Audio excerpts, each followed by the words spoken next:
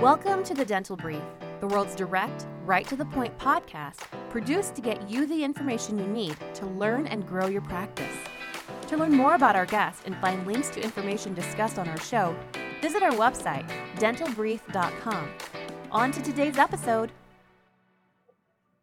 Hello, everyone, and welcome to another episode of the Dental Brief, the fastest dental podcast on the planet. I am so excited to have back with us again today, Angela Davis-Sullivan. Say hello, Angela. Hi, everybody. For those of you that don't know, Angela is a consultant in Florida who does work nationally. Her website is adaptive-dental-solutions.com. And I'm going to go ahead and, Angela, give you a couple of moments here to tell us a little bit about yourself and your background in the dental industry. Thanks. Yeah, I've been in dentistry for a long time. I actually started when I was about 16 years old, and that was way back in the 80s. So that was before gloves, if you can imagine that. So yeah, it was a lot of fun. I was working there through high school and ended up being like a recall assistant, pulling charts. Then I became an assistant and went to school, did some other stuff. And then I was also a new patient treatment coordinator, an office manager. And then that's what led me to my journey to where I am now with being a consultant and coach for dental practices. I had a real passion for helping others. So that's what I wanted to do.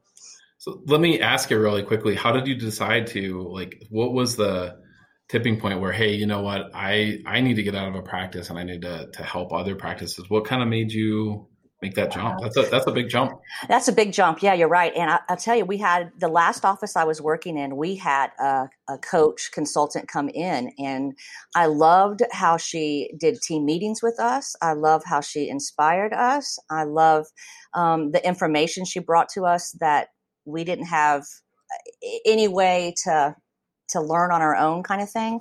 So when she was coming in and doing it, I was just like driving her crazy going, I want to do that one day. What can I do? What can I do? How do I do that? And she just kept throwing books at me and examples. And it kind of grew from there. It did grow from there.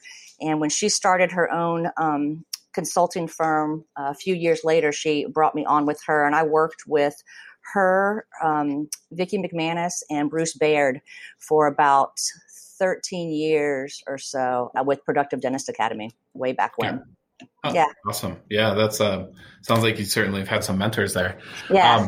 Let's jump right into it. You know, the format of the show, we like to help dentists find solutions to problems. So what is a common problem or a problem that you often see or run into, or one that's going on now in today's environment that you think our audience needs to hear about? I think a lot of times, I know a lot of times dentists are avoiding conversations with their team members because it's going to be uncomfortable. It's not going to be fun. And so their solution is, I'll just bury my head in the sand, or maybe somebody else will take care of it for me, or maybe it'll just get better magically on its own, because they don't want to have that conversation. It's a very difficult part of leadership for sure. So what are some steps that they can take? So, let's just jump right into it. We all know there's hard conversations that we have to have with people if we want to grow, if we want them to grow, that has to happen. So tell me let's just jump right into this. Okay. How do you do this? Tell me what are the steps? Yeah, it can be challenging at times, and it does take some practice, and I think that's okay too. And a lot of times getting help from somebody on the outside as well to help you walk through it the first few times as you're doing it. And not to forget the goal. You're here, you want help. You need help. You need that behavior to change. So one of my favorite phrases when doing that and going to somebody that we're going to have a difficult conversation with right off the bat is to say, hey, I need your help with something. So the defenses should go down, ideally. Not always, but that's the outcome we're hoping for, to say, I need your help with something. So I'm not coming accusing. I'm not coming threatening. Sometimes we wait so long to say something that by the time we say something, it's like, well, now I'm just extremely upset. And it really wasn't the last little thing you did. It's the 45 things you've been doing that's been driving me crazy. So don't put it off so long, and go into that person with, hey, Angela, I need your help with something. And start that conversation, because the team member is most likely going to say at that point, oh, okay, what can I do to help you? Well, now you have an opportunity to go, well, I was noticing, we've been talking about getting our chart notes done before the end of the day. And I came in this morning and I see that, three of those charts were still empty yesterday. So can you help me understand, what do you need to help get it done? What are you doing to make sure it happens? How can we kind of talk through some other options maybe? So you have a conversation, not an accusatory, do your job. You're supposed to do that kind of thing. So be brave. Be brave, right? And that's a good thing. Yeah, this was actually, I think you read my mind to my next question. So I think it's actually fear of the kind of the unknown that also makes it hard for someone to have those tough conversations, right? Yeah. You think to yourself, well, what if they do this, or what if they do this, or you what if it to death? Mm-hmm. And I think that actually causes more type of fear. So let's say that conversation has started, and let's say it doesn't go very well. What are some tips that you can give someone to help kind of keep their cool and to keep it on point, and not get in the weeds, if you will? Yeah. Tips there?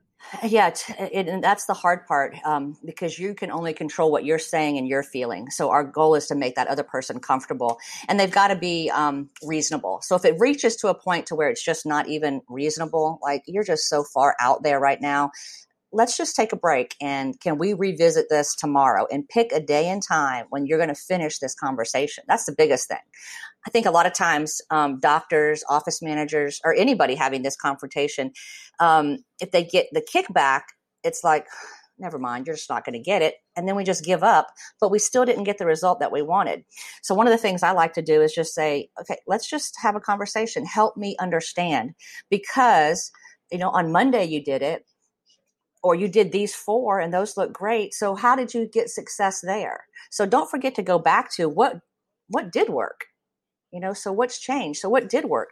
So you have to get almost curious is a good word to say. It's just help me understand how it works sometimes and not all the times. Sometimes, what's the system? Do we need to tweak that? How can I help you get this done? Because we know it's critical. So stay in conversation mode and curiosity. Ask questions. It's great advice. I need some more advice from you. If somebody needs help in their practice with with leadership, with personnel, with HR, with practice development, what's someone like you that does consultative type work in those areas, what do you recommend that they do to find and vet someone who may be able to help them?